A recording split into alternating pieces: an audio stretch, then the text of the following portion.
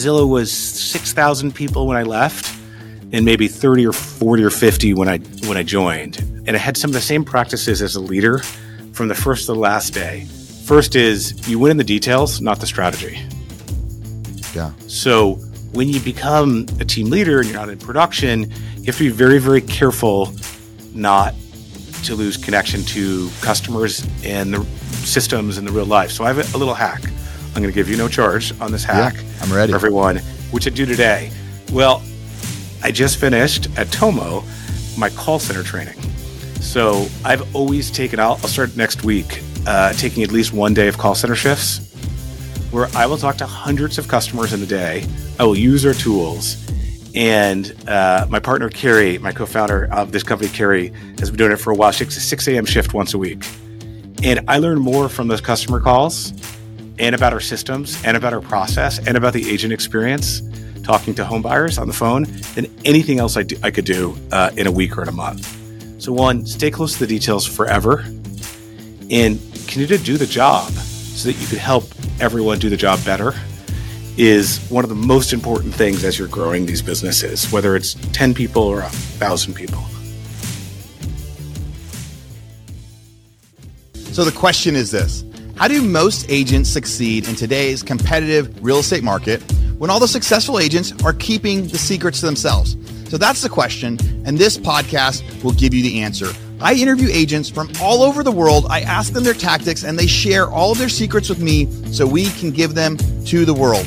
I'm Aaron Amuchastegui, and welcome to Real Estate Rockstars.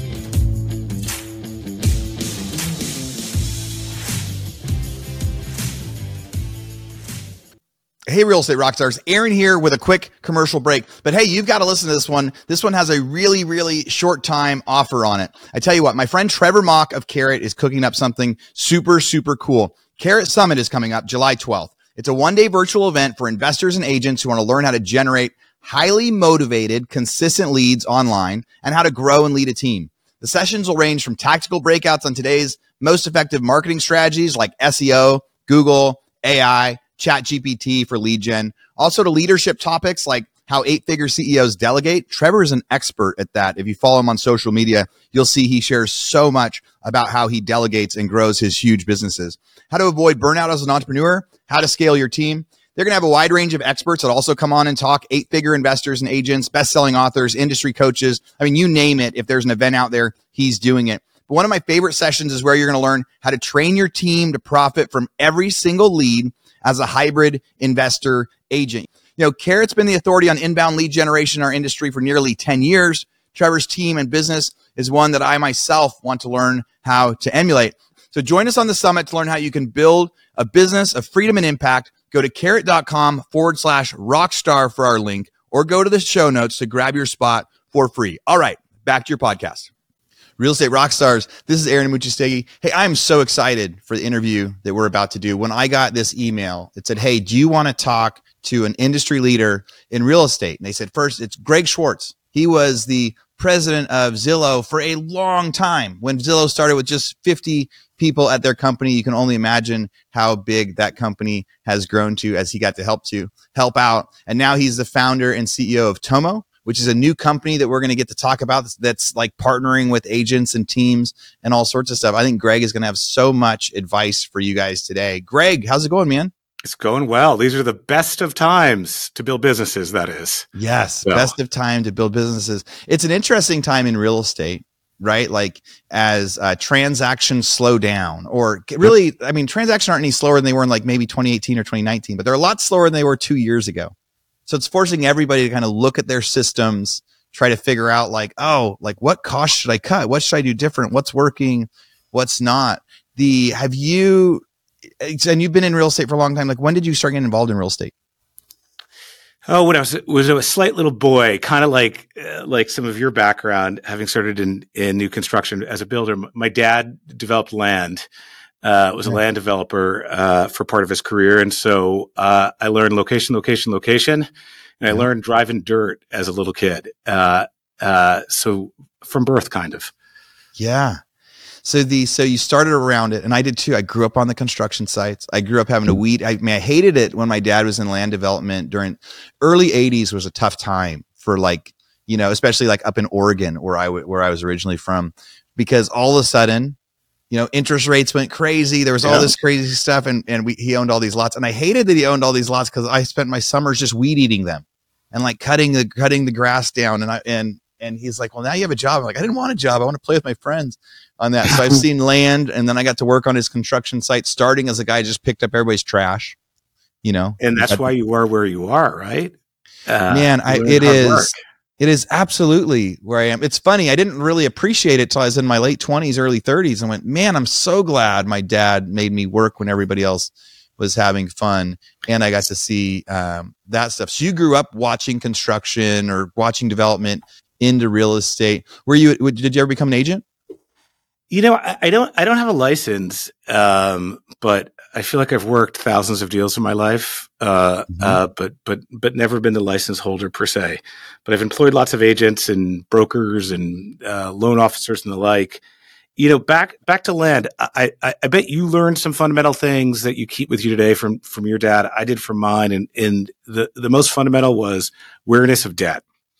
I'd see those ups and downs you talk about in the cycle.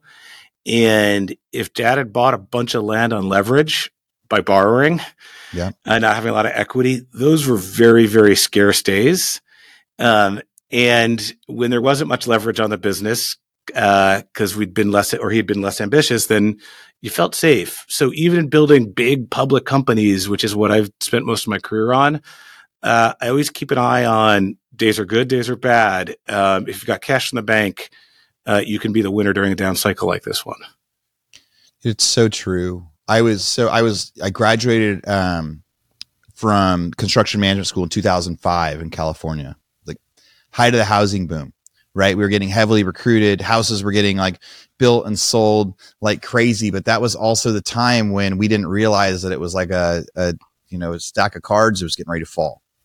And then in 2007 and 2008, we started to see all that stuff fall out too. We knew that it was all about debt.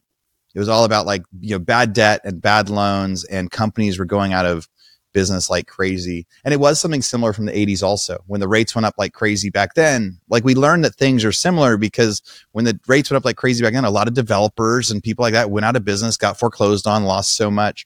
And then the people that we're seeing kind of in trouble right now in this cycle, like the average homeowner isn't really in trouble right now. They have tons of equity. Most of them have amazing rates. Their biggest problem is they don't really want to sell their house because it's going to be tough for them to afford their next one, but they're not in trouble. They're not going to lose their house. But the people that are in trouble right now are the people that got major debt like 2 years ago or 12 months ago that was like adjustable, right? Which is commonly almost like that land mindset or people buying apartments. So the people that are doing great right now are the people that either have low debt or not, or good debt, right? And low debt, good debt, or no debt. And the people with heavy debt, man, it's a lot harder game. Hey, real estate forever and ever is a pretty simple business, whether it's going to go up or down. It's about jobs. Do people feel safe? Do they have income? Mm-hmm. And it's about inventory availability, supply, demand. And so we actually have a pretty bright future ahead of us. Even with a confused economy coming through all we've come through, the issue, if you hear on Wall Street, is the jobs numbers are still really good. Yeah. So people are employed. Income is still strong. And then the other thing here is, what are we pressed by? Inventory availability, right? If you go in any real estate community, any agent, any lender, all you hear about is, hey, when stuff hits the market, it's gone in 30 days if it's decently priced. Yeah. Historically fast. So what we do here is still in great demand. People want to build their lives not in a rental home or a big tall tower. They want to own and have the dream and put holes in the walls. We're just not building enough homes. And you know this because you did it. We're still 6, 7, 8 million homes underbuilt for our current population. And that's why prices are sky high. So, hey, we're going through a little blip here or a drop here, which makes sense. But first-time home buyers don't have interest rate lock-in, right? They've got high rent. So they still want to get in this market. And we still have a huge amount of demand for what we do. So this is a great opportunity. And I think the big innovative companies of their day come in times like this. Zillow came out of really accelerated 07, 08. Yeah. The last company. Google came out of a declining economy as well. You see these trends on these really big, innovative, valuable companies. People try new things when times are stressed. When times are great, who had the time? Yeah. So real estate teams, brokerage brands. Oh my God, it's the most creative time probably in my career in real estate, in the brokerage and team business. And then on the mortgage side of the business, what Tomo does for a living, folks need a better, less expensive, more predictable way to get them in a house. And agents are willing to try new things because they have to execute to perfection. And so I think we're going to see some really interesting companies emerge and winners. You're so right about the crazy times and what we're going to see next. And it's about the people that can analyze, like, what is the market? Where is the opportunity? And, I built one of my biggest businesses in 2009 when I got laid off from the home builder, right? When we got put out of business, and it was like, had to discover courthouse step auctions at a time when I tell people, like, I was the third person buying courthouse step auctions in wow. Sacramento, California, one of the hotbeds. And I was the first person to do it at scale. I was the first person to say, like, hey, if I ran this like a home builder and I bought 30 houses a month and had customer service teams, like I was the first, right, in that area. Now there was plenty of cities where there were other first, but it was like created this industry at a time when, if I hadn't gotten fired, if I hadn't gotten laid off, if everything hadn't shut down, I would have never done it. I would still be like a production manager at a home building, company. And, you talked about first-time home buyers right now. That's the big thing we've been telling everybody is the first-time home buyers don't know what they could have afforded before. They don't know what they missed out on by not having 3% or 4% rates. And so the people that can find that market or that opportunity, how do you serve them? I just read a stat that it was, I think traditionally we had 14 or 15% of houses every year were, new homes. It's something like that within a couple blips, because I'm rereading it. And now it's like 30% of the sales that are happening are like new homes, because people are locked in. They're not selling. The only supply that's happening is from builders, but it's still underbuilt. And the people that figure out how to deliver, lots of new inventory to those first time home buyers or those first time move ups, we're going to get to kind of continue to see that. So you got involved with Zillow, so I guess what year did you get involved with Zillow? Oh my. Well, the dates start to blur. So I was there for 13 years. Yeah. I left in 19. So let's do the math on that. So probably 06. Yeah. So 06. So the housing market was right when you started. It was kind of almost like the highest it's ever been. Yeah. It was probably the top of the market. We probably didn't know until like 2007 or 08, but it was a really exciting time. I remember the first time I typed something in on Zillow and thought in 06. And I was like, this is magical.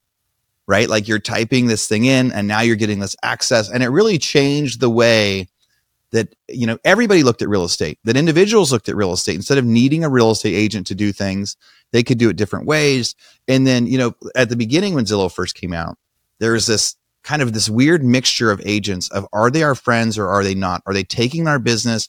Are they devaluing it? So it was like this love-hate. But then the people that would partner with Zillow, the agents that would partner with them are like, this is amazing. We're getting all sorts of leads. I've interviewed so many people on the podcast that 90% of their leads their first few years were through Zillow partnerships. But something that I think that you did within Zillow and within your own career and kind of your passion that most people wouldn't realize is, as people were like buying leads and figuring out how to work with it, you were working with these people and these teams to try to help them transition from like just taking a lead and just doing volume yourself, and how do you actually grow this and systematize it and turn it into a business and like stop trading time for money. As you start to work with people like that, or thinking back to when you were doing that, what do you think are like the challenges or the advice that you would give people, even like the ones I had recently, where they're on the podcast, they're buying leads, they're doing production. They don't know how to get out of production. They don't know how to do what's next. Like how are you coaching people? What are you telling them through that? Yeah, this is an interesting thing that I've thought lots about. Hey, being a real estate agent means you're an entrepreneur, means you're a salesperson, means you're an operations leader, means you're a non-licensed amateur lawyer. It means you're a therapist sometimes. And building a team means you're doing that all, but not just for your customers, but all your teammates.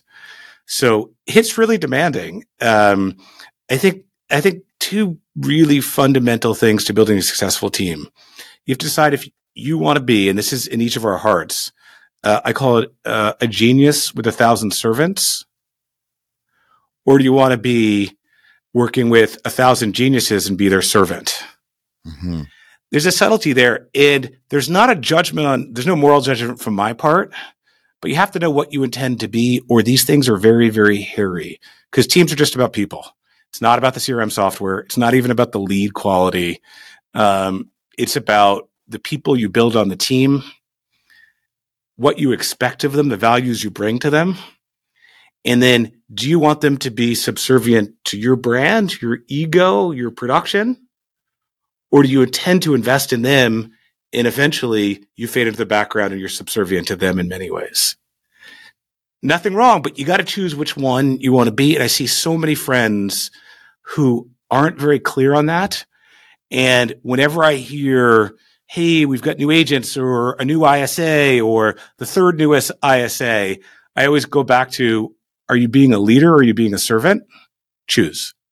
I don't know. Does that make any sense, Aaron? Yeah. And it's I think there's like this struggle that agents have, or like a natural thing that happens is people do really, really good at production, right? Oh, I did 50 houses my first year.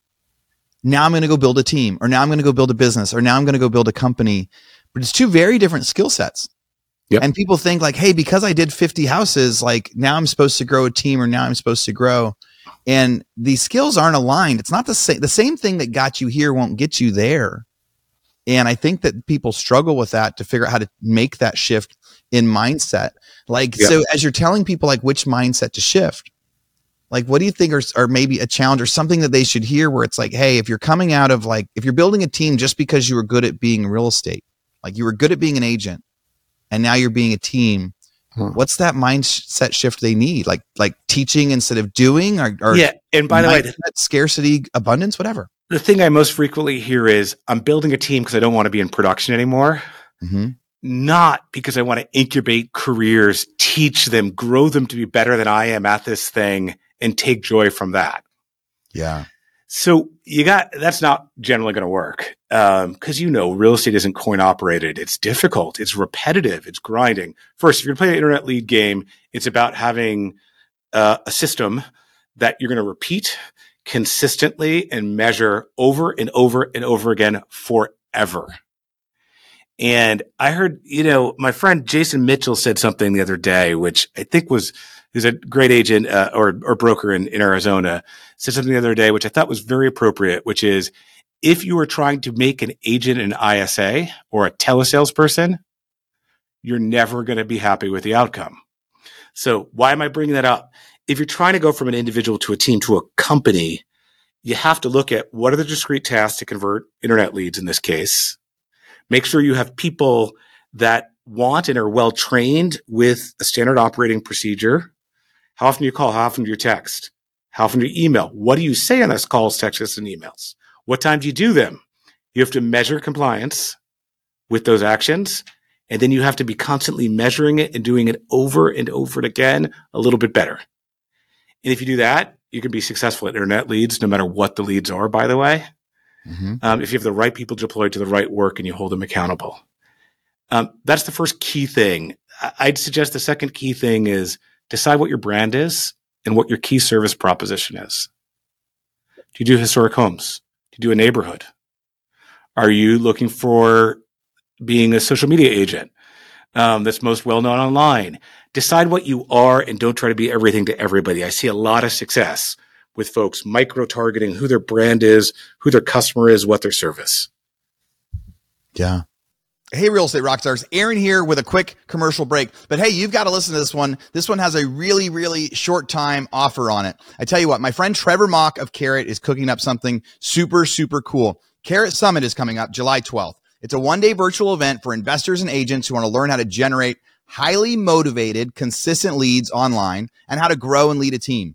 The sessions will range from tactical breakouts on today's most effective marketing strategies like SEO, Google, AI, ChatGPT for lead gen. Also to leadership topics like how 8-figure CEOs delegate. Trevor is an expert at that. If you follow him on social media, you'll see he shares so much about how he delegates and grows his huge businesses. How to avoid burnout as an entrepreneur, how to scale your team. They're going to have a wide range of experts that also come on and talk, 8-figure investors and agents, best-selling authors, industry coaches. I mean, you name it. If there's an event out there, he's doing it. But one of my favorite sessions is where you're going to learn how to train your team to profit from every single lead as a hybrid investor agent. I've talked about that on here. We promote real estate agents and trying to tell people everything they need to do to get more lead gen. But one of my favorite talks at my mastermind last year was these guys that came on and said, hey, if you were only trying to go be a listing agent, then it's like you're working for tips. You've got to be that hybrid investor agent where sometimes you make offers to buy properties at the listing appointment while you're also telling them that you can list it for them. I checked out the lineup and summary. They're going to focus on lead gen, mindset, vision casting, all stuff I talk about on the pod all the time. I'm also a part of an annual mastermind Trevor puts together, and it's always one of my favorites. He definitely knows what he's doing, and him and I even grew up in the same small town in Oregon, so it's extra special to be able to promote this event for him. Carrot's been the authority on inbound lead generation in our industry for nearly 10 years. Trevor's team and business is one that I myself want to learn how to emulate. I mean, he even has a competitive business to one of mine, but he does so well, I have to respect that. So join us on the summit to learn how you can build a business of freedom and impact. Go to carrot.com/rockstar for our link, or go to the show notes to grab your spot for free. All right, back to your podcast. And starting back to what you just said there, Greg, at the beginning about that team, people say, I want to join a team because I want to start a team because I want to get out of production. I want to hire people because I don't want to do the hard stuff anymore. But the people that I've interviewed that have grown huge teams and huge companies and huge businesses are all the people that have been able to make that mindset shift and say, I'm here to help my agents. They're going to spend all of their time. They're going to spend more of their time coaching their new agents, teaching their new agents than they're going to spend in production themselves. And they're going to do it because they like doing it. I just interviewed a gal that just started her team, and mostly it's like she used to be a teacher, and then she became a successful agent, but she realized she still loves teaching. So she's like, I'm going to transition to teaching again. And like, that's the difference, right? Like that's how people can like grow if they're like, no, I'm going to teach instead of produce. Yeah. Hey, you have to love people. And then you still have to love the practice of the business because the business changes quite a bit. I do a thing which keeps me rooted, right? Hey, Zillow was 6,000 people when I left and maybe 30 or 40 or 50 when I joined. And I had some of the same practices as a leader from the first to the last day. First is you win in the details, not the strategy. Yeah. So when you become a team leader and you're not in production, you have to be very, very careful not to lose connection to customers and the systems in the real life. So I have a little hack. I'm going to give you no charge on this hack. I'm ready. For everyone, which I do today. Well, I just finished at Tomo my call center training. So I've always taken, I'll start next week, taking at least one day of call center shifts where I will talk to hundreds of customers in a day. I will use our tools. And my partner, Carrie, my co-founder of this company, Carrie, has been doing it for a while. She takes a 6 a.m. shift once a week. And I learn more from those customer calls and about our systems and about our process and about the agent experience, talking to home buyers on the phone than anything else I could do in a week or in a month.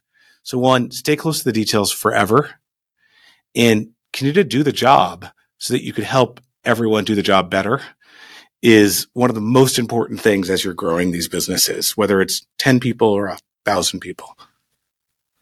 It's a good reminder. So I have some software companies that are real estate data software companies, similar to kind of, typing in an address like what Zillow gives you, but it gives you some like extra information to figure out like, are they a prospective buyer, prospective seller? How much is their mortgage? All sorts of different things, right? But I probably haven't done it in like 6 or 7 months. And now it's as you're saying, that's the reminder. I used to once a month get inside, be the guy managing chat, like all the customer service chats of people saying like, how do I access this? How do I get to this? Like, where's the reminder? Like, oh, I'm thinking about buying this, and me converting them to sales and me like doing that. And there's no better way to stay in touch with the business than to actually be on that ground level of like somebody just hit the website for the first time and they paid, but they can't access their list, or they're doing this and those questions, because every time that would help then go back and rebuild product. Yeah. And And say, how inspirational would it be to your teammates to see you sitting at the same desk? And I try to take the worst shifts. I try to take a weekend shift. Yeah. To make a point that you lead from the front. I'll pick up a shift. I'll spend 6-8 hours, whatever it may be. It drives my family crazy, but it is what it is. And then I have credibility with my teammates when I'm asking for difficult things from them as well. Hey, that's one thing. And the other notion is, and I know you know this, the best talent always wins. Mm-hmm. The best agents in your team, the best loan officers in my case, the best software engineers, best talent wins. And have you heard, there's been a bunch of work out of HBS, Harvard Business School, about why people leave their jobs and why people stay. No. Have you had that on the show? No, go ahead. Okay. Because I hear this from real estate team leaders ask me all the time, or brokers ask me all the time, why do my people stay? Why do people go? And they end up crouching in a position like this half the time. Hey, we all think it's about compensation. That's what has been grinded into us, that salespeople like us are driven by the commission plan, by the payout. It's simply not true. People want to be compensated fairly. It's generally the third most important thing for salespeople, for real estate agents. Most important is my connection with my manager. Does someone care about me? Does someone communicate with me on a regular basis that they care? It's not just asking about how the Little League game was this weekend. It's looking at my career and helping me grow into who I want to be, and then taking action on that, actually acting on it. Single most important thing for retention is show you care and then actually take the actions. That's one. Number two always is connection to mission and purpose. I'm actually working on something that I think is valuable, that I'm proud of, that I can tell my friends and family about, that I can be excited about. Number three is comp. Yeah. Yeah. Folks get confused. Folks think, hey, if I pay you, you should show on up and say thank you very much. And it's just not how people are wired. And it's interesting because what happens a lot is people are saying, hey, what's the split? Is it a 90-10? Is it an 80-20? Is it a 70-30? But you're changing that conversation to say, no, they want to be fairly compensated. And the people that I interview that are part of teams where they're getting tons of training and they're getting tons of leads that are coming in, and they're like a plug and play inside a system, and people can cover their stuff for them when they go out of town.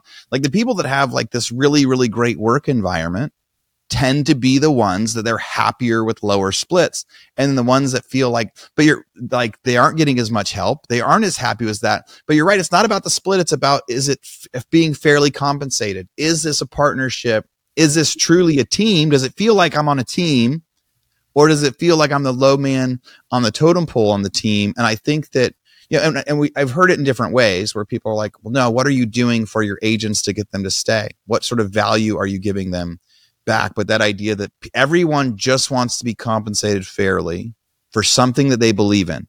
Yeah, I call it being seen. It's an innate human want. Does my manager, does my boss, does my leader see me? Yeah. And do they value me? And if you do, it's not the money. It's about the career track. It's about the care. It's about helping me in a difficult situation. It's about teaching me. It's about being happy about my success. I'll give you one. So we have many weird traditions at Tomo. One of which is, I presume everyone is here because they want to be, not because they have to be.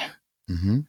So if someone chooses to go and work on something new at a different place, we actually applaud them. We congratulate them if it's a great opportunity. Yeah. And so there's something elusive in software development. It's called a level 10 developer. And maybe you know what this is from your other companies. But everyone's always looking for a software developer who will do 10x the volume, the production of what an average will do. When you find a level 10, you kind of baby them, you protect them. And they're very rare. So we had this wonderful level 10 developer who was with us for the first 2 years of the company. And he broke our heart, and he went from being an individual to being VP of engineering at a really prestigious startup. Instead of being hurt and upset, we threw him a party because he had made such a big contribution to the company. Told him we really cared about him, that we were proud of him, that we were going to treat him with respect when he landed, and we helped him out figure some people issues as a first-time VP. And it turned out he didn't like it. And so who started back with us last week? That level 10. Companies more valuable for it by being kind to people, by showing that we see them. So for everything we could talk about today about how to build great teams, that's the most fundamental thing I think people want from us. Hey listeners, Aaron here. I just want to tell you about something I'm super, super excited about. You know, a couple months ago, I had a bunch of people in my office in Austin, and I taught what I called my foreclosure masterclass. It was to teach investors how to make money with distressed real estate investing through foreclosures and other sorts of leads that are out there of people that are desperate to sell or need to sell, and maybe they don't even know it yet.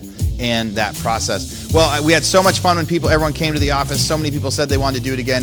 I recorded the class. It's now live and available for purchase. So if you're interested in learning about becoming an investor, and learning about becoming an investor agent, being able to educate yourself some more around foreclosures, about distressed real estate, and how to get those, go to theforeclosuremasterclass.com. Theforeclosuremasterclass.com. All right, back to the podcast.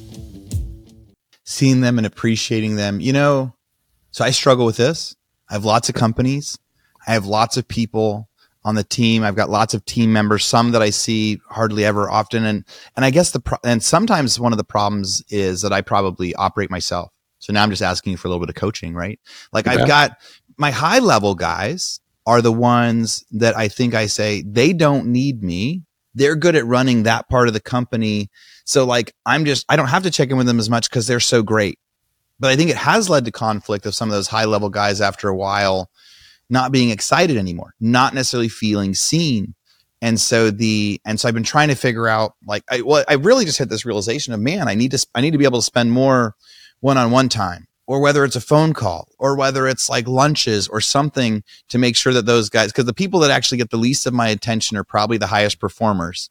And it's because of that mindset going, I don't need to micromanage them. They're doing great. I don't need to check in with them. They're doing great.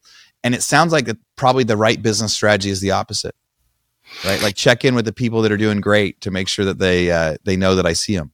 Yeah, Aaron. So we're going to put you on the couch now for a moment. Right. Metaphorically, of course. You've been really successful. And apparently everything you touch seems to be very successful. Are you ever nervous? I don't get nervous in business too often. I think I get other emotions, but nervous really isn't the one. Right? Okay. Are you ever worried? Yes, I do worry about, cash. Like I worry about, I get worried. I get worried about cash flow, mostly different parts of the business, and trying to make sure that we're getting the opportunity we think we are. And what do you get anxious about? I get anxious about stuff going wrong that I don't know about, or maybe people on the team not being able to, people not following the procedures or not knowing the vision, or like, probably like the lower level stuff of like, hey, are these houses getting delivered the way we think they are? Yeah. And I bet you've learned how to cope with that worry successfully. Or you wouldn't continue doing what you're doing. The point of putting you through this, and we could go on all day on this session, is the most successful people often I've found have the most worries. It's why they're successful, actually. Yeah. I bet many of the successful real estate agents listening worry more than almost anyone else they know. And so they need someone to tune in to them and see them just like anybody else. It's actually become part of our core biz strategy at Tomo. And one of the reasons why we founded this company.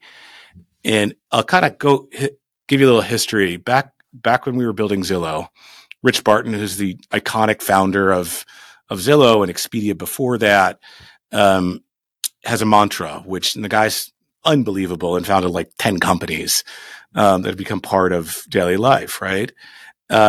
His core business philosophy was power to the people. He wanted to break down incumbent strong entities and give power to consumers. And that's been consistent, whether it's in travel or in real estate, or movies with Netflix, which he worked on. It's been there. Our consistent belief here, which is really the founding of the Premier Agent program at Zillow, which Carrie and I, it's one of our, most proud, maybe controversial, but proud inventions. And I was standing in an elevator when we named it, or when I named it, and every little step for 13 years was from the soul, from care. And now for Tomo, the unification there is people want to be seen. And can I give you a story, a founding story? Because every company has a founding story. So visualize this. 30-something-year-old guy, cute little family, has one little kid, moving into their first home they've bought out of a rental home. It's a day before close. This little guy in his blue shirt lives in Seattle. What does it do in Seattle? Rains. The day before close, he used a mortgage broker. Questionable decision. He wasn't super knowledgeable about the process at the time. Day before close, he was not cleared to close. Day before close, the mortgage broker calls him up and says, I haven't heard back from the bank in a week. I don't think we're going to close tomorrow. Yeah. And I don't know when we're going to close. Okay. This little fella, obviously me, has a notice stapled to the front door of his rental house that says eviction, not because of me, because the owner hadn't been paying his mortgage. So the house was going to get foreclosed. It was foreclosure notice, not an eviction notice. So I visualized, this is buyer head. Every one of our customers has this. I visualized all of my stuff on the front lawn in cardboard boxes in rainy Seattle. And at that moment, I knew I was going to start a company eventually in the mortgage space. For me, luckily, I happened to have known the lender that we're getting financed by. I'll say it today. It was ING Direct. Okay, they're not in the business anymore. In ING happened to be a guy I was a summer intern with, was the president of ING by random luck. So I called the guy up and we got it closed. But it took knowing the president of the bank to get it closed on time. And that's one of the inspirations of Tomo, which is you shouldn't have to know me to get us to close on time without drama. Yeah. And the company Tomo is based on an obscure Japanese concept called omotenashi, which is about service. It's a Japanese service strategy and philosophy. Have you ever been to Tokyo or Japan? I have. Yeah, I've made a couple trips out there. Okay, so this is so good. So were you struck by the service experiences in Japan like I was? Japan's fast. It's struck by so service is amazing. Plus everything is like big and fast. And there's a lot of people, especially like in Tokyo. So it's kind of surprising how well service can be when they're servicing so many people. You're right. And much of it is tied up into, I don't know, a 150-year-old service strategy called omotenashi, which is my interpretation of it is, we're doing a lot of research on it, is anticipating your customers' needs and meeting them without ever being asked. Like that's beautiful stuff. Yeah. And we do that a lot in real estate. Tomo is the first 4 letters of omotenashi backwards, which is where we got the name. Mm-hmm. Our job to be valuable is to anticipate agents' needs, teams' needs, and home buyers' needs. We're the experts and meet it without ever being asked. And if you do that, you have an incredibly valuable business. And I think about that in real estate all the time. The best teams, the best agents, man, they do it because they love these people, right? Not just for the money.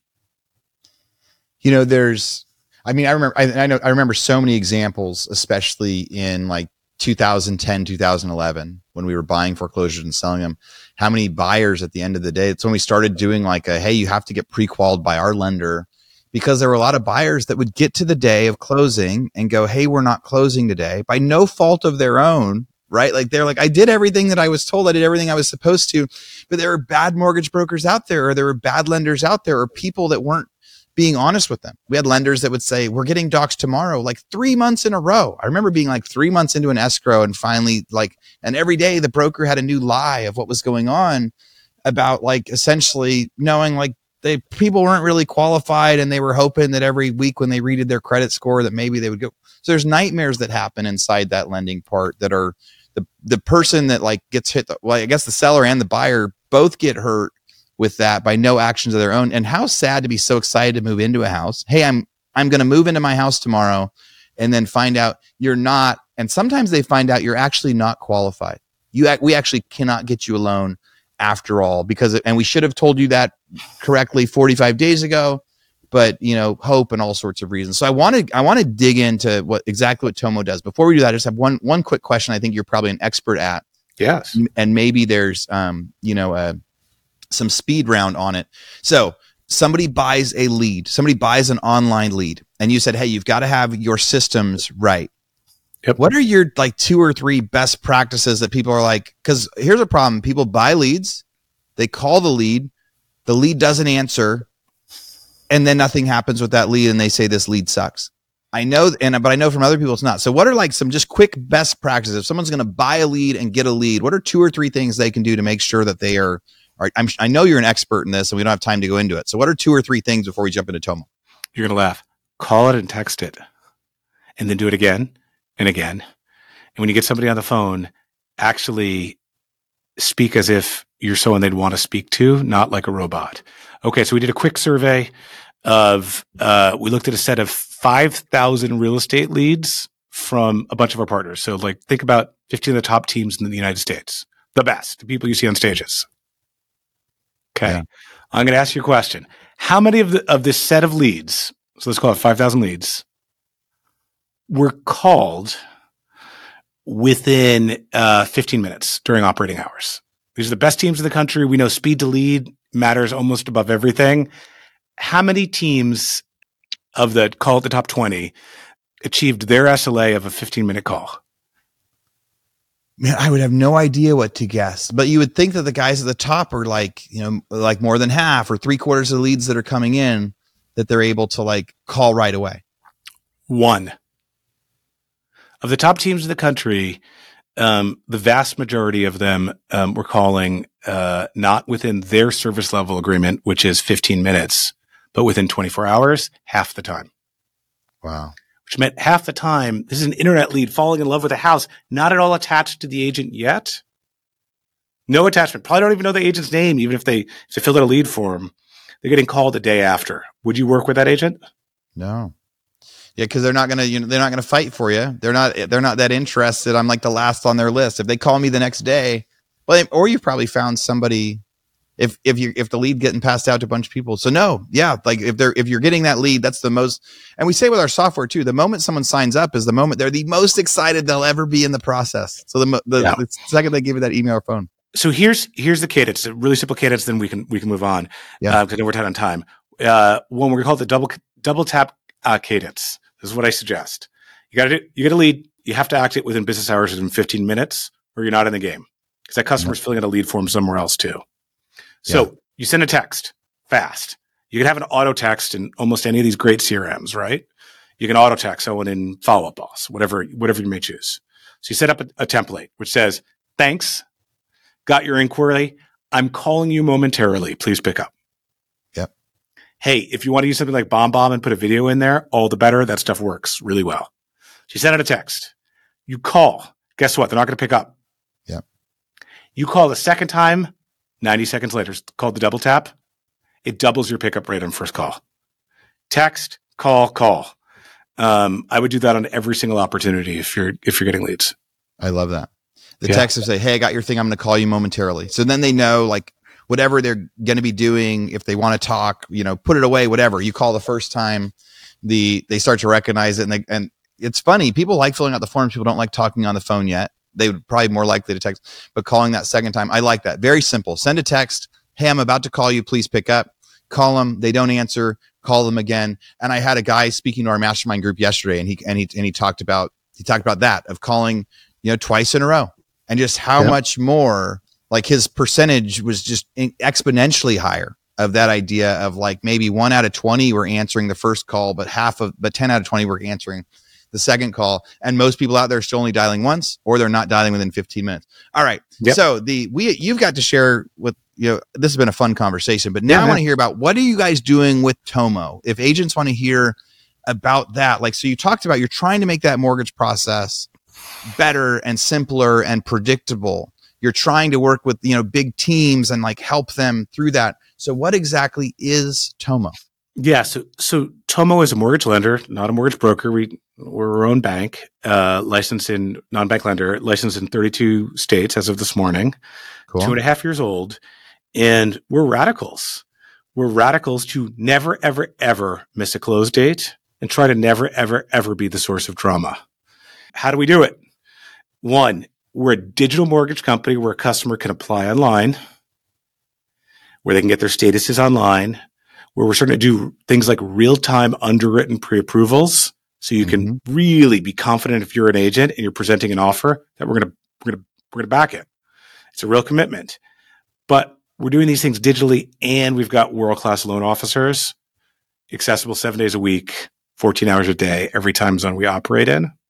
So terrific experts, but we're trying to do a lot of the back office work digitally because customers don't want to talk to us about that stuff. They want to upload docs, connect their accounts, get an actual number from us, select a financial product without talking to us often, get a little guidance from our loan officers. And we're here for them. And then we've got this radical approach to accountability, to agents in particular. My partner and I personally sign every pre-approval letter and put our personal mobile phone numbers on it. Dare Jamie Dimon at JP Morgan Chase to do that. Yeah. No chance. A good guy though. And we love when agents hold us accountable if we're the source of drama, which is very rare. So a high quality mortgage company that closes on time with really broad, thoughtful financial products, especially for first-time home buyers. Got great FHA products, mortgage products. We've got great products for folks that might not have much cash for down payment. And then we have some crowd pleasers. So no lender fees at all, because everyone's got scarce dollars to put down. Yeah. So we have competitive rates, no lender fees. And here's the innovative one. We try to solve problems. And the most frequent problem I hear from agents is appraisals still. So we've got this really innovative program called an appraisal guarantee, where when an agent's about to enable an offer on a property, just check the address with us really quickly, do a quick check on the value of the house, and we'll guarantee that we'll meet the list price. I'm sorry, not the list price, the offer price. Yeah. And if the appraisal comes in low, we'll meet the difference. Hey, real estate rock stars. We only have a few minutes left in this episode, but before we get to the grand finale, I just wanted to say, as always, thank you for listening. Podcasts are obviously free. You don't have to pay to listen to the podcast, but if you could pay one thing, if I could charge you one thing to listen to this podcast, what I would ask you to do is go, please make a review.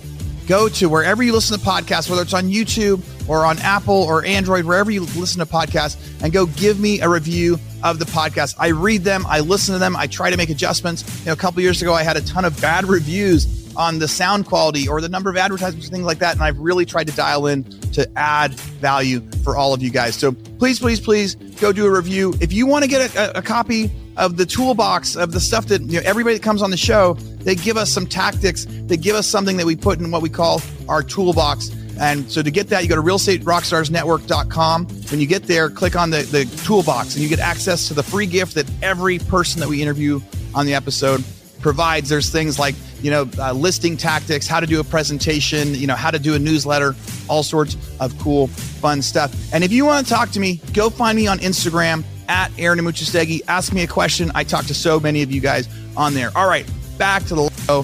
Thanks again for being a listener. It's a pretty radical program that's been really successful. Dude, there's several radical things there, Greg. The first part is your first house you were going to buy, you were able to close because you could call the CEO, but not everybody can call the CEO, but now they can essentially with your company. You're like, here's our phone number. So they can call you. So it's like you took something out of that first solution where they're like, no, they can call me and and we're going to make sure we stand by it. I hope they don't have to, but yeah. Right. Well, if everybody had to, your number wouldn't be on there. It should be like the extreme case of needing to do something. The appraisal guarantee is fascinating in the sense, like there are so many times when we can easily do the comps and go, no, this is what it should sell for and why, like a pre-done comp, a pre-done BPO or whatever. And then because of the way that appraisals work out, because not every appraiser is perfect, because of just random circumstance of, there's one house in the neighborhood that got foreclosed on and is whatever it is. So something can happen later where the house is still worth 250, but the appraisal says 240. You guys looked at it ahead of time and said, yeah, we honor that 250. I'm sure there's sometimes you guys look at it and go, well, no, it's like you can't offer 50,000 over. We're not going to guarantee that because we know it's not going to appraise. But you look at it and go ahead of time, it is. So that way they're not going to spend $400 on an appraisal. There's nothing worse for a buyer to spend money on an application, to spend money on an appraisal, have the appraisal come in 20,000 low, and the sellers say, no, I'm not going to sell to you anymore. So now the buyer's out their money. They're out onto a new house, new effort, new emotions, whatever. And then that appraisal sticks with the property anyway. Like the seller still wanted to sell to them, but also was like, I know my house is worth 250. I can't accept 230. It's the appraisal gap creates so many issues inside the real estate transaction. I think that is absolutely fascinating. How do people go work with Tomo? Is it something where a seller can say, hey, our preferred lender is Tomo, go get pre-qualified and here's why? Are you just working mostly with listing agents or buyer's agents? Can somebody reach out to you and say, I want to be able to offer this to my clients? Because the appraisal guarantee by itself is so radical that I think that being an industry changing thing. So how do people get going with you? Yeah, two paths in. HelloTomo.com. Isn't that kind of cute? Our URL. Trying to be approachable here and not intimidating to folks because they really are intimidated, especially first-time home buyers. The website, customers are welcome to come to the website, and I'm going to give you when we finish up actually an agent URL with a contest with a benefit to them. And then we have a wonderful team that actually partners with real estate agents, individuals and teams alike, gets them trained up on what the appraisal guarantee is, our financial products. And then we set up the ability for an agent to refer folks to us, which we're thrilled to take recommendations and referrals in. So customers can come direct, or we have these agent partnerships, which have been really successful for us. Yeah. Cool. So I see the hellotomo.com, and that looks awesome. So what sort of, we got a couple minutes left. What sort of contest do you have, or URL, or and really anything else that you want to share out there when you're thinking there's some agents listening. If I forget to say this, I'm going to kill myself. Yeah. What do you got to do? Yeah. Well, one thing I've got to do is we picked this because of the show, Real Estate Rockstars. Awesome. So we put a package together for Real Estate Rockstar listeners, in particular real estate agents, but it's welcome to all, of course. And it's at hellotomo.com/rockstars. You get that. Yeah. And given how important it's going to be up Monday when we post, given how important social media is to agents' brands, we're giving away kind of a really cool package, just a content creation package, so that we can supercharge an agent or an agent's presence. So it's a Sony EV10 camera, which I'm told is the hot content creation camera. Yeah. And all the accessories. And I'm going to put them on the spot. We have like a world-class, fantastic social media content creation team, and a 30-minute session with our head of social media content creation. And so you can go to hellotomo.com/rockstars to enter in a contest. Obviously, we'd love to then email you some content about Tomo, but you can win a Sony EV10 and accessories and a little lesson. I love that. I think it's social media is important. Getting a jump start from a company like you, I think would be great. I think the coolest part about today, man, I'm really impressed with the system that you have with what you're thinking about. We don't really interview service providers on here, and partially is because it's like there's always so much advertising. What I loved about getting to talk to you today, Greg, is like so we get to know each other a little bit before the call. Yeah. During the call, I feel like now I know you so much better. It's just we got to have a friendly conversation about the world and about real estate, but then also just seeing your passion out there for like seeing some of the problems in real estate. And that's been your passion since 06, 07, yeah. Right? Seeing some of the problems in real estate and going, how can we make this process a little bit better? So people know they can find you, hellotomo.com/rockstars. Any last final thoughts, things people should be thinking or ways they could reach out to you any other way? Yeah, because it's traditional. I'll give everyone my real email address. And you have a big audience, so we'll see what happens to me. See what happens. Be ready.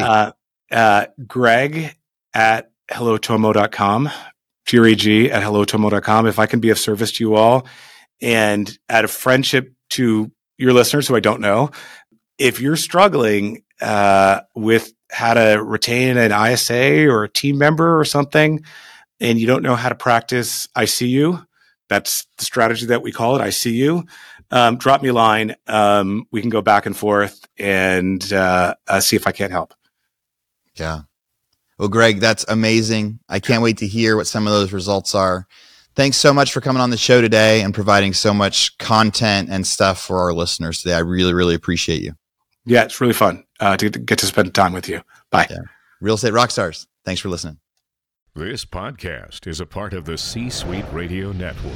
For more top business podcasts, visit c-suiteradio.com.